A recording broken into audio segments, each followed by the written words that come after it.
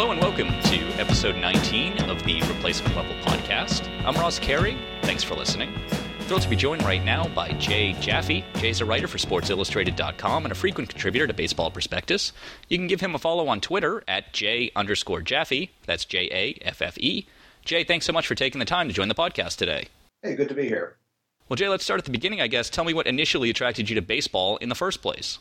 I grew up in a baseball friendly household in Salt Lake City, and my dad was a Dodger fan, and I guess I probably started watching baseball around the time of the 1977 World Series, maybe, playing baseball in the backyard with him and my brother. I had a grandfather who was also very, very into baseball and very good at it back in his day, and I guess he's the one who actually bought us our first gloves, and also a Dodger fan, Brooklyn born, but out on the West Coast by the late 40s. And I just, I grew up, I learned how to read box scores when I was about 8 years old, followed the Dodgers through the 1978 season, reading the box scores, watching Monday Night Baseball, Saturday games of the week, stuff like that. And I still remember that World Series, and started reading about the game every chance I got, probably around the next year, when I started checking out just about every baseball book in the library. And my grandfather would send me books from flea markets and library sales, like The Summer Game and Ball 4. So, like 9 years old, I was reading Ball 4, enjoying all the creative four-letter words, but also reading reading Roger Angell and appreciating his perspective on, like Willie Mays and the stars of the 60s and 70s. And then, in the 80s, I had a subscription to Sports Illustrated. I got turned on to Bill James when Dan Oakland did that column or did that article on him, at 80 or 81. Bought the baseball abstracts and kind of, started to understand the statistical side of things, and, was collecting baseball cards all this time. But that's the background there, I guess. This week there was some news that Baseball Reference and Fangraphs are unifying their baseline for wins above replacement. What are your thoughts on this? Well, it's kind of a nerdy under the hood thing to care too much about. It does affect me. Well, that's what we do here, though. Yeah, sure. Oh, I understand. I mean, I think if you want to understand these stats, you do have to understand a bit about what is under the hood.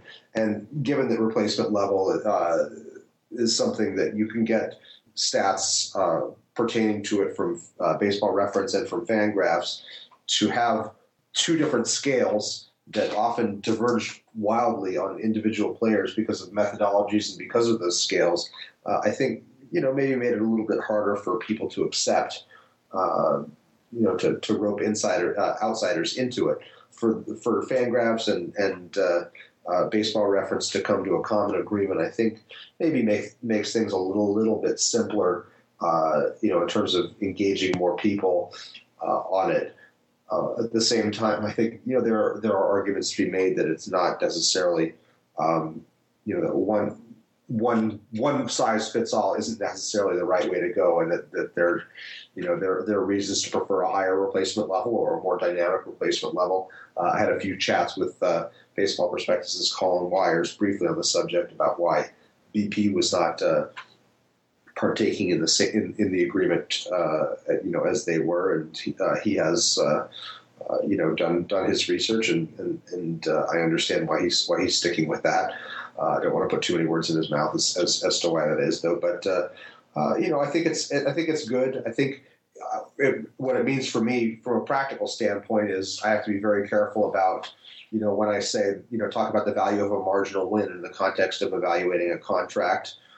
Because it's not, say, $5 million per win as it was last year or whatever. You got to go back and check the numbers. It's also, when I talk about my JAWS Hall of Fame system, I got to go, those numbers are going to shift a bit over the course of a player's career now, because the replacement level that was on Baseball Reference is now a little bit lower. You've got guys like Lou Gehrig and Walter Johnson, the top end guys maybe gaining a total of 10 wins above replacement over the course of their careers, and further down, you've got some values shifting on a year-to-year basis, and so you got to redo the numbers again. I want to get your thoughts because you moved Jaws to Baseball Reference this year. It was on Baseball Prospectus beforehand. Were there players that on Baseball Prospectus maybe didn't fare so well that on the Baseball Reference system, using their WAR, did that surprised you? Yeah, one that's a lot closer on Baseball Reference, who was on the ballot last year, that sticks out as an example is Kenny Lofton, who shows up as borderline with the Baseball Reference system. I haven't looked at the new one because at this point Sean had not pushed out the new baselines for the position by position. But last year, Kenny Lofton was very close, might have been right on the line.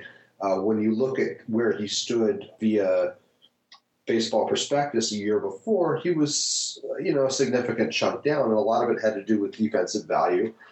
Some of it also had to do with offensive value, but less of it. But most of it was defense. And when I see those situations, I think those are the areas that we have to tread carefully when we're making these assertions about who belongs in the Hall of Fame and who isn't. If a guy's clearly not a Hall of Famer according to one methodology, but another one shows that he's borderline. Well, I think you got to probably take it into account that you might the borderline at best in one system and way off in another is not necessarily right.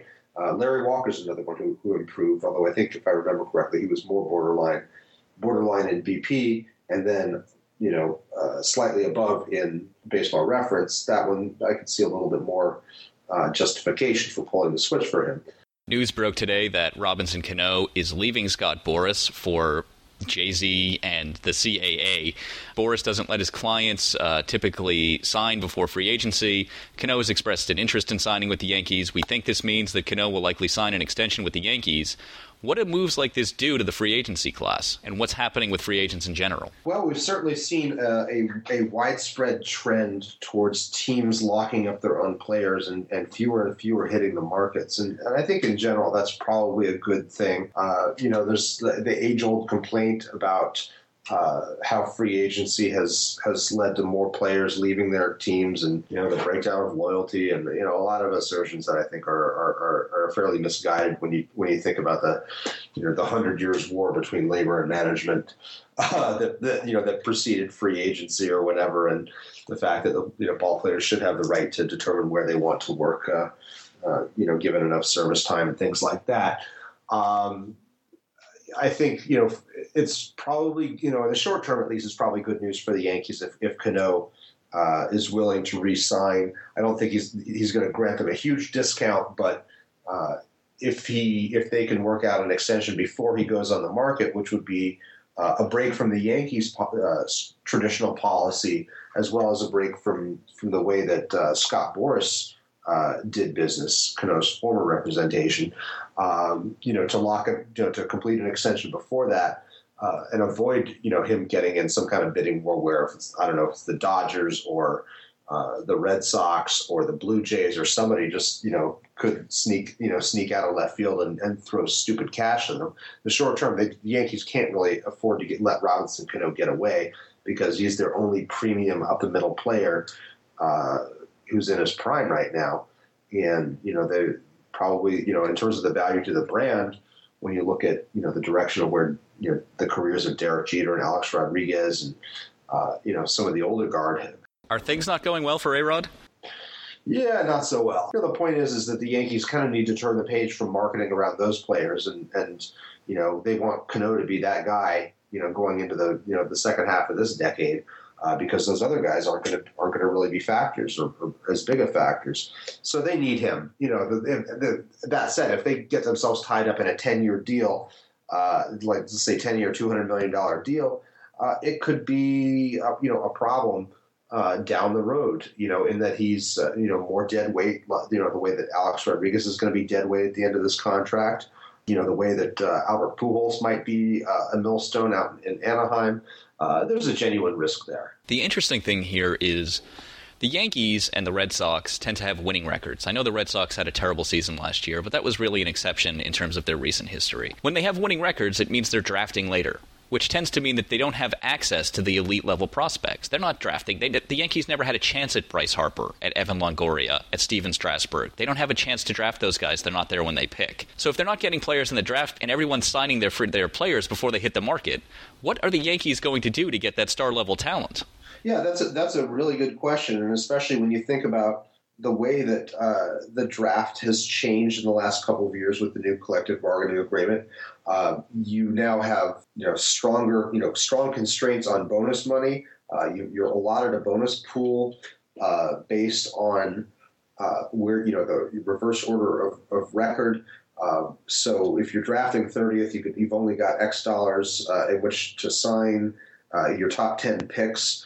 And if you go over that, you risk losing a pick in the following year.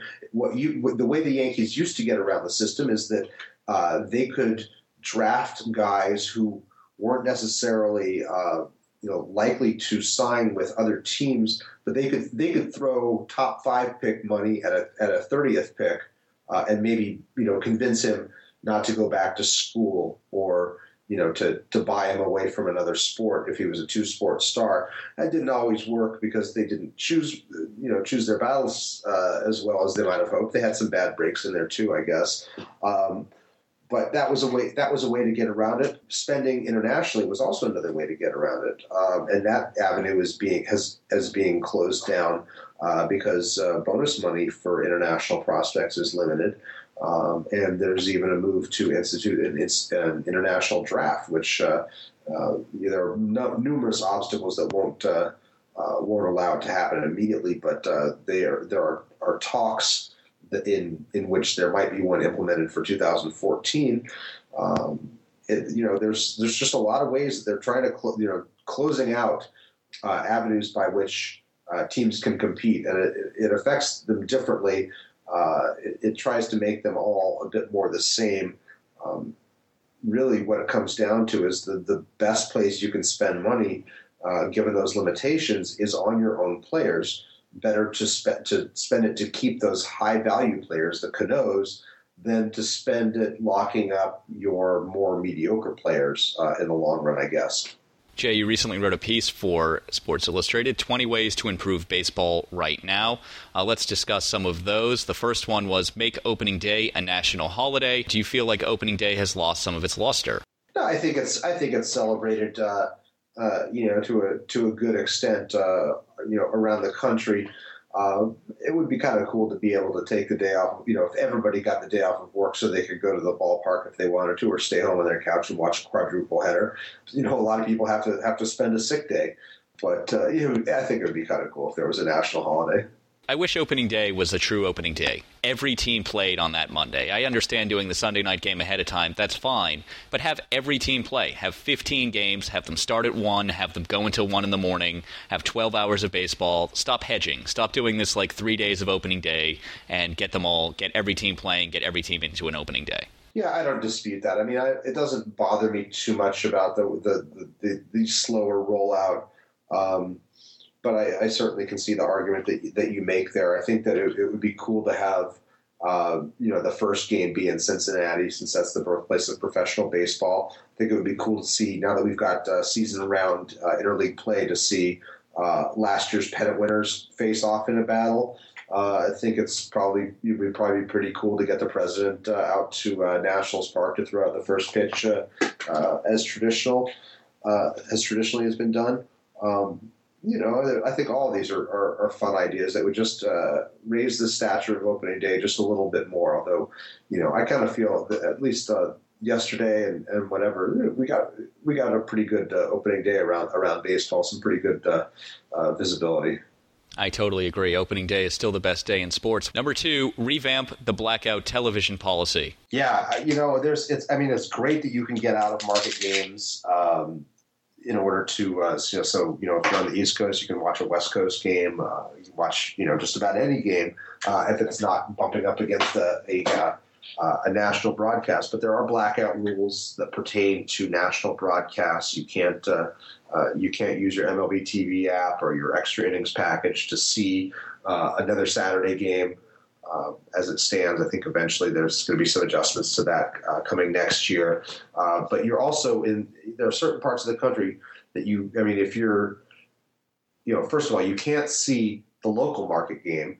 If I'm a Yankees, if I'm a New Yorker and I want to watch the Yankees on my iPad, I can't do it through my MLB TV package. I have to do it on my TV or pay a significant chunk extra in order to do that. Like a double bill. I'm already paying for cable. Why can't my cable company give me, an app that does that or whatever? Then there are people who are not close enough to be going to a ballpark regularly, who get caught in territories that are overlapping, and they're blacked out from multiple teams. I mean, Iowa, Las Vegas. There are markets that are just absolutely screwed by this, and if you look at a map, which I have linked in the article, you can see that it's kind of nonsensical. As a consumer, of course I want this. Of course I want to be able to watch every game. So I was watching the Yankees-Red Sox, but I wanted to watch the Red Sox feed instead of the Yankee feed on Monday. I'm not able to do that because I'm blocked out here in New York, have to watch it on TV. So as a consumer, I say, of course, I don't want to be blacked out from anything. This, to me, of all the things on the list, was the most unlikely to actually happen. Because everything we just talked about with all these huge contracts, they're happening because of cable money. There are ways that this is going to evolve. I mean, look, if you go back 5 years, the landscape was very different. If you go back 10 years, it's completely unrecognizable. 5 years from now, 10 years from now, it's going to look very different. And I think we're going to see some evolution in this. The big national broadcasters, are going to maintain their rights. But I do think teams will get a little bit more flexible in terms of how they reach consumers. That seems to me to be a strong likelihood, even if it's not everything that we hoped it might be. I'm going to skip around a little bit. One of the things on your list was adopt the DH in both leagues. I couldn't agree more. Tell me why you think that would be a good thing. Well, I think it's an inevitability when you look at now the year-round interleague play or season-round interleague play. For some reason, that term just I've been stumbling over that as I've talked about this in several contexts. With that, National League teams are at a disadvantage if they're not employing a reasonable caliber hitter, to be their regular DH. Which they might need, more than just a few concentrated periods per year. You saw some teams like maybe they would get Jim Thome for early in the year, like the Phillies did last year, or bring up Willie Mo Pena for that 2-week period, or whatever. There were guys that they specifically teams specifically targeted for that period, and once they were done with them, they might discard them, send them back down to the minors or trade them or something like that. I've studied the matter. ALDHs have decisively out-hit NLDHs over the course of the history of interleague play, even when those NLDHs were better hitters, while playing other positions, possibly because they were DHing when they were hurt, possibly because they were just weren't used to the process of being a DH. It was kind of like the pinch hitting disadvantage, where you see a much lower performance. But there's no way we're going to get rid of the DH. It's been around 40 years. Those are high-paying jobs. The union's never going to let them be eliminated in this context. I think it's more likely that eventually we're going to see DHs happen. I don't see any reason to let pitchers hit. The excitement of Clayton Kershaw's home run on opening day notwithstanding, you've got, I think, the 129 batting averages with 160 on base and 160 slugging last year, numbers in that vicinity, and fairly consistently that bad over time. You just got some horrible, horrible hitters there. The increased specialization of the game keeps pitchers from getting the time they need to develop as hitters. An increasing numbers seem to be getting hurt. We've seen career-altering injuries in interleague play when pitchers have had to bat. Chien-Min Wong comes to mind. We've seen other career-altering injuries with pitchers running the bases. Mark Pryor's one, Jake Peavy is one. Not necessarily due to interleague play, but just the general extra exposure that pitchers have to injury when doing something that they're not adept at. I just don't see why we keep pushing this issue. We should. It's hard enough to stay healthy as a pitcher as it is, given that half these guys end up on the disabled list for one reason or another over the course of a season. I agree. And one of the things that the DH detractors say is that not having the DH adds more strategy. And I think that's sometimes true. But for the most part, I think there's about as much strategy when to pinch hit as there is of going for 2 points in football. the decision to go to kick the extra point is essentially automatic. And the decisions when to pinch hit for your pitcher are essentially automatic. I don't think it's that much strategy if it's an obvious decision. Yeah, I agree with you. I think that's a very good point that sometimes doesn't get made. If it's a no-brainer, you can't really call it, a decision in the same way. Look, AL managers probably do have less to do relative to NL managers when it comes to managing around that. Who doesn't appreciate the art of a good double switch? That said, I think there's a lot that comes with the pitchers hitting that I don't think we need. I mean, pitching around the number 8 hitter, yay! Woo, always fun to see an intentional walk. More bunting from the pitchers, great. Another fucking thing I don't need to see all that much. I'm sorry if I'm cursing on your broadcast here. If you need to delete those out, I fully understand. You can curse all you want. Okay, that's a great fucking news. Yeah. So whatever. I think we've seen. I don't have a huge problem with there being two brands of baseball. Viva la difference. I grew up a National League fan. I now I still probably watch as much National League baseball as I do American League baseball. But emotionally, I'm fine with their coexisting. But from an intellectual standpoint, from a rational standpoint, as I study the matter, I just don't see any really good arguments to keep pitchers hitting. I'm going to combine the next two on your list as I think they're very much related. It's expanding instant replay and culling the umpires. Would you support a automated system and getting rid of umpires altogether? No, I think that's probably a little bit extreme, even though I yell about it on TV or on Twitter as often as seems necessary. I do think that expanded instant replay is crucial. I don't think you really can have a review process for every ball and strike. I think that's wildly impractical. Maybe the technology will be there down the road to automate balls and strikes. I don't know. I don't have a problem with that. If there was something that was reliable, it bothers me that there are, every umpire has a different strike zone, has a different interpretation of the strike zone, and acts like a hard-ass authoritarian. If you question his definition of it that particular day, to me that just it makes the game about them rather than about the players. And I want the game to be about the players and about what they're doing on the field rather than what the umpire is doing. So I definitely think that we need better accountability for the umpires, the ability to enforce some discipline against them if they're not heeding to the some uniformity about the strike zone. And I think we need to back them up too. I think instant replay will do more to help them than it will to hurt them. It's not a lot of times we look at the replays and we find like, oh God, they got that close call right. But when they don't, let's get it right. And instead of there being seething rage over a blown call, just fucking fix it and move on. And if it takes 5 minutes to sort it out, well, it's probably worth it. The lack of expanding replay just makes baseball look bad. If there is technology out there that can help your game, you should use it. Yeah, absolutely. And I think they are committed to expanding it next year. They didn't want to do a half measure this year. I think we'll see meaningful expansion of replay next year, and I look forward to it. A few of the things you mentioned in your piece were international play and expansion into international markets. How far away do you think we are from expansion into international markets? You mentioned Puerto Rico and Montreal. Do you think we could even go further into Japan or maybe even Australia? I think as aviation technologies improve, and as we're eventually able to travel to Japan and Australia in 6 hours, the way we can travel to California in 6 hours, I think you'll see that. But I still think that that's 20 years away. I think we're a ways off. I mean, look, the travel. I think the travel is impractical. I think there's going to be a certain amount of protectionism when it comes to getting major league brand baseball into countries where a competing major league exists, like in Japan.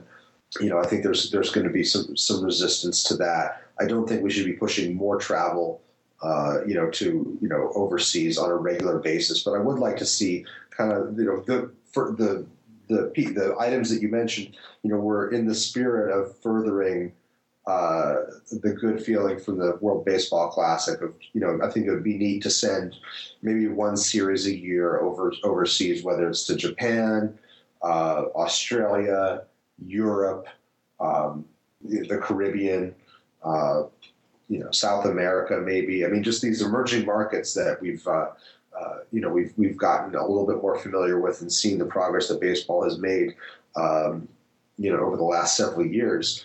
I think it would be good to, reward them with, a 2 or 3 game series between 2 major league teams over there, the way that we've done with Japan in the past.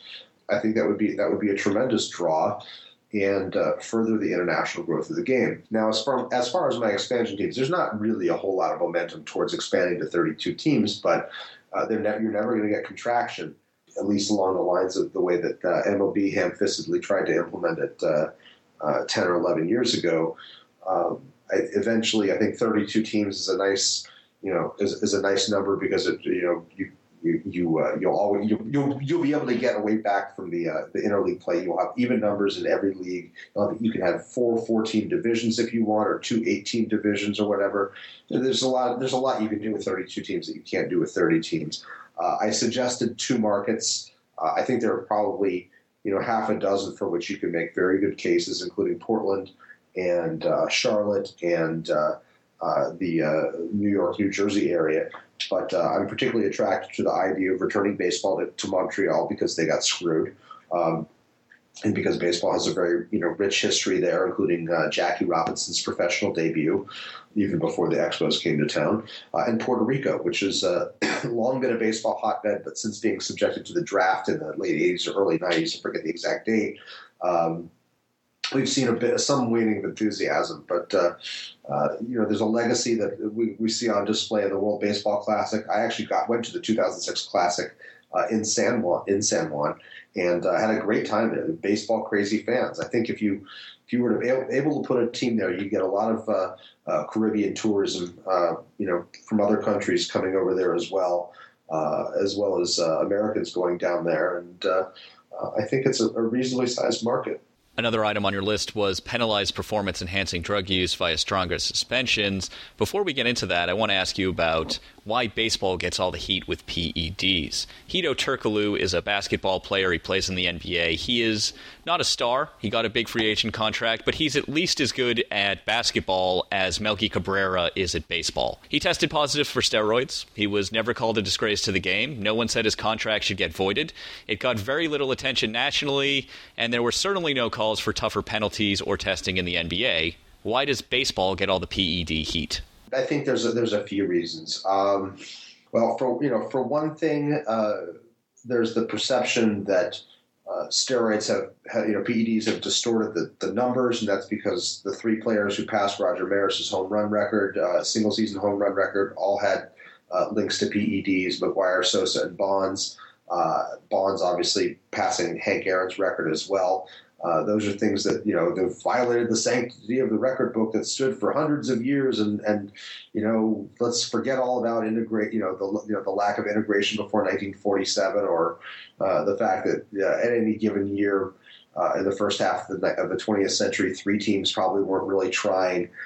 They were selling off their players in Marlins-like fire sales routinely. Players were gambling routinely. Players were gambling. There were all kinds of things like that. Okay, so that's one issue. The second issue is I think you've got a lot of ginned up outrage from a faction of the media that underreported the story 15 to 20 years ago and can't seem to let go of the fact that they were duped. And this includes some of the biggest names in the industry. Some have admitted culpability, and when it comes time to cast a ballot for the Hall of Fame, they acknowledge that. I think Buster Olney of ESPN is one who I think has taken a very defensible stance, and along those lines. There are others I think who did a lot to god up certain players, and don't quite hold themselves accountable in the same way. I think we see a lot of manufactured outrage on the subject, from a lot of these types. I think there's, it's reflective of a general graying of the media and pressure for page views and competition by holding more and more extreme opinions. And I think also the fact that baseball has developed a more transparent system, and that it does catch people opens it up to criticism because it's like, see, we've still got a problem. When in fact, it's like, hey, the program's getting more sophisticated. We are catching more people. Baseball has by far the strongest testing regime of any professional sport right now.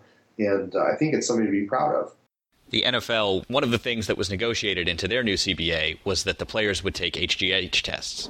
It's been a year and a half. They have not done one HGH test. Why do you suppose that is? Well, that was actually, I just saw something about that where an independent arbiter said that it ruled that the validity of the HGH test, which I believe is the same HGH test that baseball has agreed to, that there's reason to question the scientific validity of that. I think that's something that that's worth exploring more. I'm actually hoping to maybe get some time to look into that more myself, because I do write about the issue a fair amount at SI. But that said, I mean that there's just not a whole lot. The penalties are much lighter in the NFL. There's not a whole lot of care over that. There's not a whole lot of care about player safety in the NFL, although they've been forced to change that belatedly over the past several years.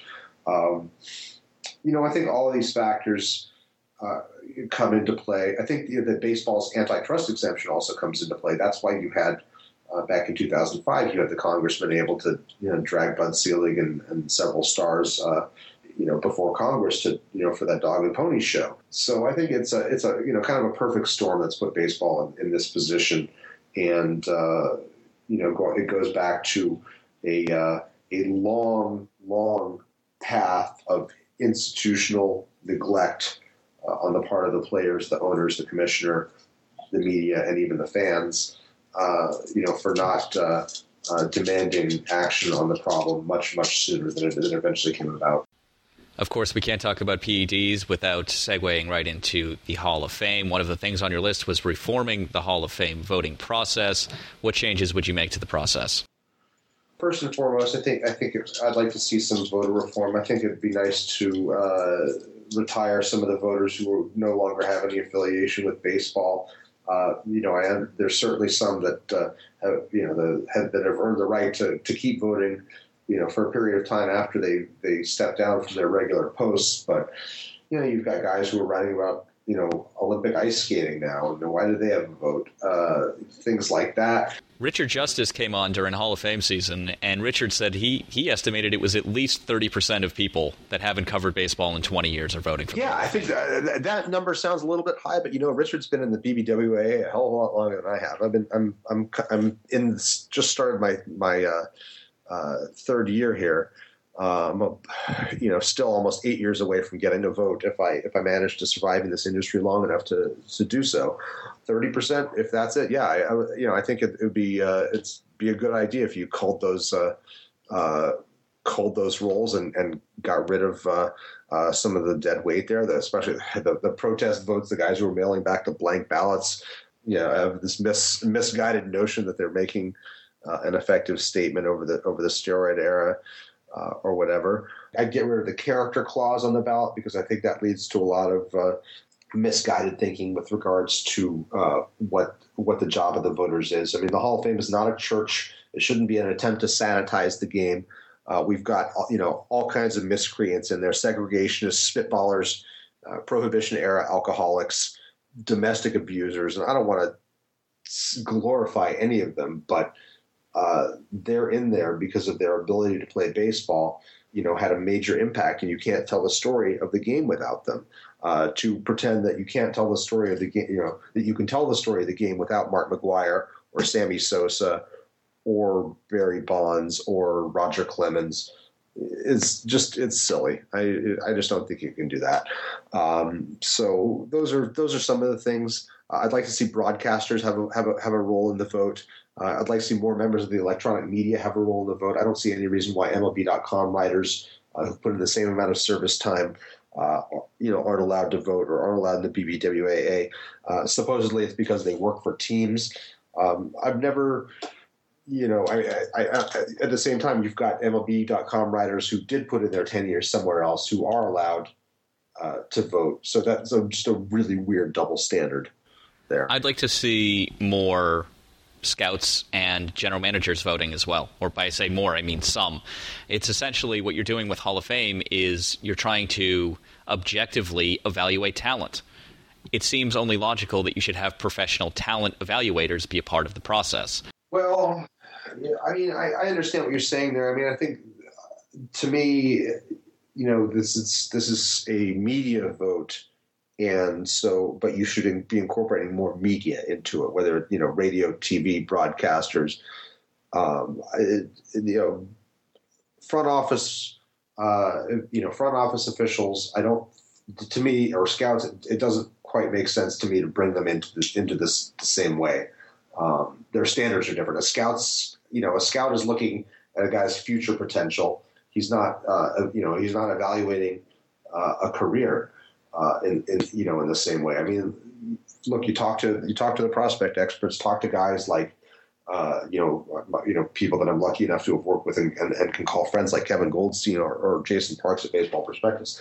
It's almost like they lose interest in a guy after he's kind of, up for good, because they're on to the next thing. They're searching for the next top prospect, and they'll go back and they'll revisit what they had to say about a guy. But they're not nearly as attuned to his career after he leaves their immediate field of view. But what about someone like Brian Cashman? You don't think Brian Cashman would be capable of voting? Well, I think he's got a different position. I mean, he's worked with some of these players for a long time. I think if you let the GMs into it, I mean, I honestly hadn't considered the idea before. My impulse though is to say you're going to get problems there.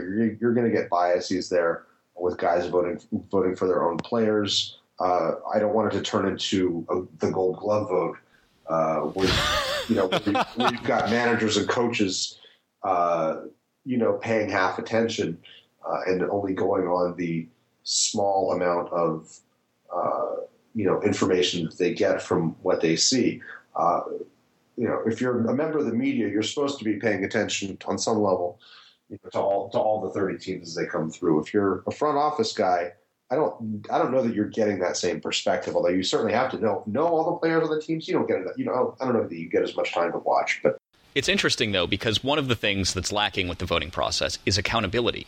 Once you're voting, you vote for life. What do you have to do to lose a vote? Yeah. There are people that don't vote for Cal Ripken, and there are people that don't vote for Mike Schmidt. They vote. Some jabroni voted for Aaron Seeley last year, and he's still going to vote this year. Yeah, one thing that I didn't include here that if I went back and did it would be let's make the vote completely transparent, publish every ballot.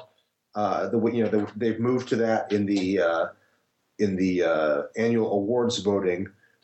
I think they should do that with the Hall of Fame. I know there is some discussion of that within the BBWAA, but I do think it'll be a few years before we come around to that. Maybe we'll see that, though. I think that would be a great thing. I think that not only should the votes be made public, I think they should be accompanied by a written description as to why you're voting that way. And no one is asking for like a full saber-length bio on these guys, but a simple, what numbers did you look at? Who amongst his contemporaries did you compare him to? What Hall of Famers did you compare him to? That's all. Most writers, or many writers, do a similar column like that anyway. I think not only make the votes public, but give an explanation as to why you're voting some way. I think that would go a long way. Yeah, I think that's a reasonable idea. Moving on to two things that are linked and they're important. It's enhancing the stats on scoreboards and on broadcasts and television and stopping the war on advanced statistics in general. Those things are linked. I think I think the way that baseball is presented, it's still average home runs and RBI. It's still wins and saves. With the exception of Clubhouse Confidential, MLB Network is full of average home runs and RBI. That's all you see. On broadcasts, when batters come up, it's average home runs and RBIs. You never hear WAR on a broadcast itself. Well, I think it would be nice to see those things make their way in. And I actually wrote about this again today at SI.com with regards to broadcasts incorporating more advanced statistics. And I think it actually goes far beyond just using WAR. Explaining what batting average on balls in play is, getting away from wins and losses as the most important evaluating tools of pitchers, understanding defensive metrics, and being able to use those in the broadcast, putting up on base percentage, at ballpark scoreboards or on TV broadcasts, which some teams are actually doing.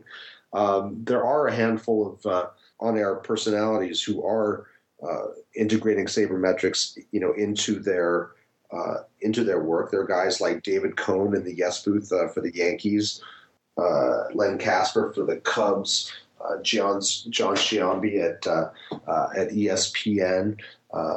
What spurred this was an article in the New York Times about the Astros' new radio crew, which is Robert Ford and Steve Sparks, the former knuckleballer. There are a few other examples here and there. Dave Fleming of the Giants is another one. So we're seeing it. It's a slow introduction, a slow evolution, if you talk to those guys, or if you read what they've said in their articles or their interviews about the topic, you have to move slowly. Let's not forget, this is a broadcast. It's broad. It's trying to reach as broad an audience as possible. That's by definition, that's what it's trying to do. You can't afford to alienate that audience, so you've got to move kind of slowly. Oh, one I forgot, Steve Berthilme of the Diamondbacks is another one who's working more advanced stuff into his broadcasts as well. So they're out there and they're identifiable, and teams are moving towards that. I think I'd just like to see it a little bit more. And as I said there, I would like to see an end to this culture war, this ongoing kind of old media, new media divide, or whatever. This fear that God forbid we should be using something besides these hoary old stats to determine baseball worth. It's just, again, going back to what I said before, it's people ginning up page views and ginning up outrage where there doesn't need to be any, impugning the integrity of people who look at baseball differently than they do. The mother's basement cracks, shit like that. It's just cowardly and unimaginative and reflective of basically people who are, have reached the tail end of their careers and are in fear of being, left behind because they haven't changed with the times. So, well, I totally agree. And I find that the living in your mother's basement and you're just on your spreadsheets not watching games, it's so ridiculous, and it's not true. I mean, I don't know anyone in the sabermetric community that doesn't watch games all the time. All the people I follow on Twitter are tweeting about games they're watching all the time. The not watching games is grossly inaccurate. Yeah. But we can be obnoxious too. And I had Craig Calcaterra on earlier, and he proudly... He's so obnoxious, that guy. Oh, he proudly defended his right to be a douche. That's what he said. And, he was going after Heyman and everything else, but I think that the mother's basement stuff that they say is countered by you old dinosaurs don't know what you're talking about, and that's not helpful either. So I wonder, how can the sabermetric community do a better job presenting their information to gain more mainstream acceptance? Because, again, we're the ones trying to get accepted. They're not. Yeah. No, it's interesting. And I've been afforded some opportunities in this regard to be in the BBWAA and to have access to press boxes and locker rooms, to get to do spots on Clubhouse Confidential. And I've actually been able to, have on-air and off-air debates with guys like Heyman and, a few others. And I think maybe I've taught them a thing or two. Maybe I've learned a thing or two. I've certainly learned a thing or two about diplomacy. And, it's a lot tougher to demonize somebody who you have to look in the eye, when you come into a press box, that's for sure. Or you're step onto the set of TV and you're about to get gored. You gotta treat people with a little bit more respect than you might in a blog or whatever, or on Twitter. So I've learned from that, and I managed to get along with some of these older writers, and hopefully. There are one or two of them who do actually look at my work, and they may not vote necessarily based on what I say with my JAWS system, but they do at least acknowledge that it's an input that they might consider. I think there are slow steps. I think it starts with treating people with respect more than anything else, and if you see these guys at the winter meetings or whatever, and you talk to them and you see how hard they're working and what they do for their jobs, or at the ballpark as well, and appreciate just how much work goes into what they do, and understand that you're not that different in terms, you're different in terms of how you carry out your jobs, but you love baseball, they love baseball, everybody's trying to have their voice heard with their type of story. I think you can maybe appreciate more that we can all coexist in this field. Jay, before I let you go, I want to get your quick predictions onto who will actually get into the Hall of Fame this year. You do a lot of Hall of Fame research. You created your JAWS system. The ballot is already overcrowded, and this year joining the ballot are Greg Maddux, Frank Thomas, Mike Mussina, Tom Glavine, John Smoltz, and Jeff Kent, all players that should at the very least deserve serious consideration. I think Maddux is the only shoo-in, which is unfortunate to think that Frank Thomas somehow wouldn't be a shoo-in, but Maddux is the only guy that I think is a lock. I do think Thomas and Glavine will squeak over the 75%, and I think Craig Biggio will get in as well, which would be great. You would actually have the old-school benchmarks. Maddux has his 3,000 strikeouts and 300 wins. Glavine has 300 wins. Biggio has 3,000 hits. Frank Thomas has 500 home runs. Thomas is also a part of the 300 batting average, 400 on base, 500 slugging club, which is even rarer than the hits or the home run club. You have your old-school baseline numbers, modern numbers, wins above replacement supports those guys. It would be great if all four of them get in. That's what I see. What do you see? That's a good question. And I haven't really considered this for a couple of months because I kind of put the Hall of Fame stuff in a drawer and step away from it after immersing myself in it for 2 months. Going back to it, I do think Biggio gets in 68% on the first ballot. I think he's, 3,000 hits. I think he'll get in. I think we're a ways off from Bonds and Clemens getting in. They're about halfway to where they need to be, roughly speaking. Maddux, I think he'll definitely go in on the first try. I don't know that Frank Thomas will go in on the first try, although he should. I imagine he'll get somewhere in the 60% range and then go in a year or two. I think he and Bagwell might be kind of neck and neck up there. Bagwell got just shy of 60%. I think he'll get close. I don't think he'll get in this year, but I think he'll get in eventually. There are steroid questions with Bagwell that there are not with Thomas. There are steroid questions with Bagwell that are not there with Thomas. But there's also a lot of ignorance that implicates every slugger of the era and devalues the numbers to a certain extent. I mean, Thomas is probably the exemplar of the guy who I think we can point to as probably clean because he was the only player to active player to cooperate with George Mitchell. He was always very outspoken about the need to clean up the game.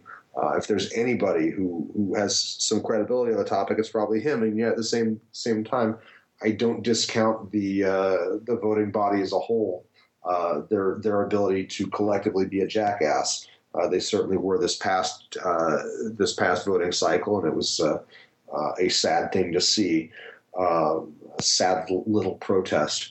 Well, the interesting thing with Thomas here is that he's going to have 10% of voters who automatically won't vote for him just because it's his first year on the ballot. So There's 10% gone already. So he's already at 90% he has to deal with. He's going to deal with at least another 10% who have a problem with that he spent half of his career as a DH, even though his peak came at first base. There are a lot of things that are going to work against him. And I think you just hit the nail on two of them that are worth mentioning.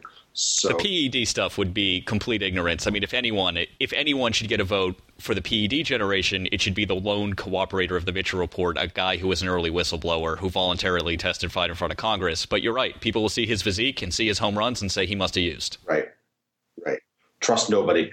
Tom Glavine? Tom Glavine probably gets in on the first ballot because he's got the 300 wins. But look, they've kept 300 win guys out before. It wouldn't surprise me if they do it again.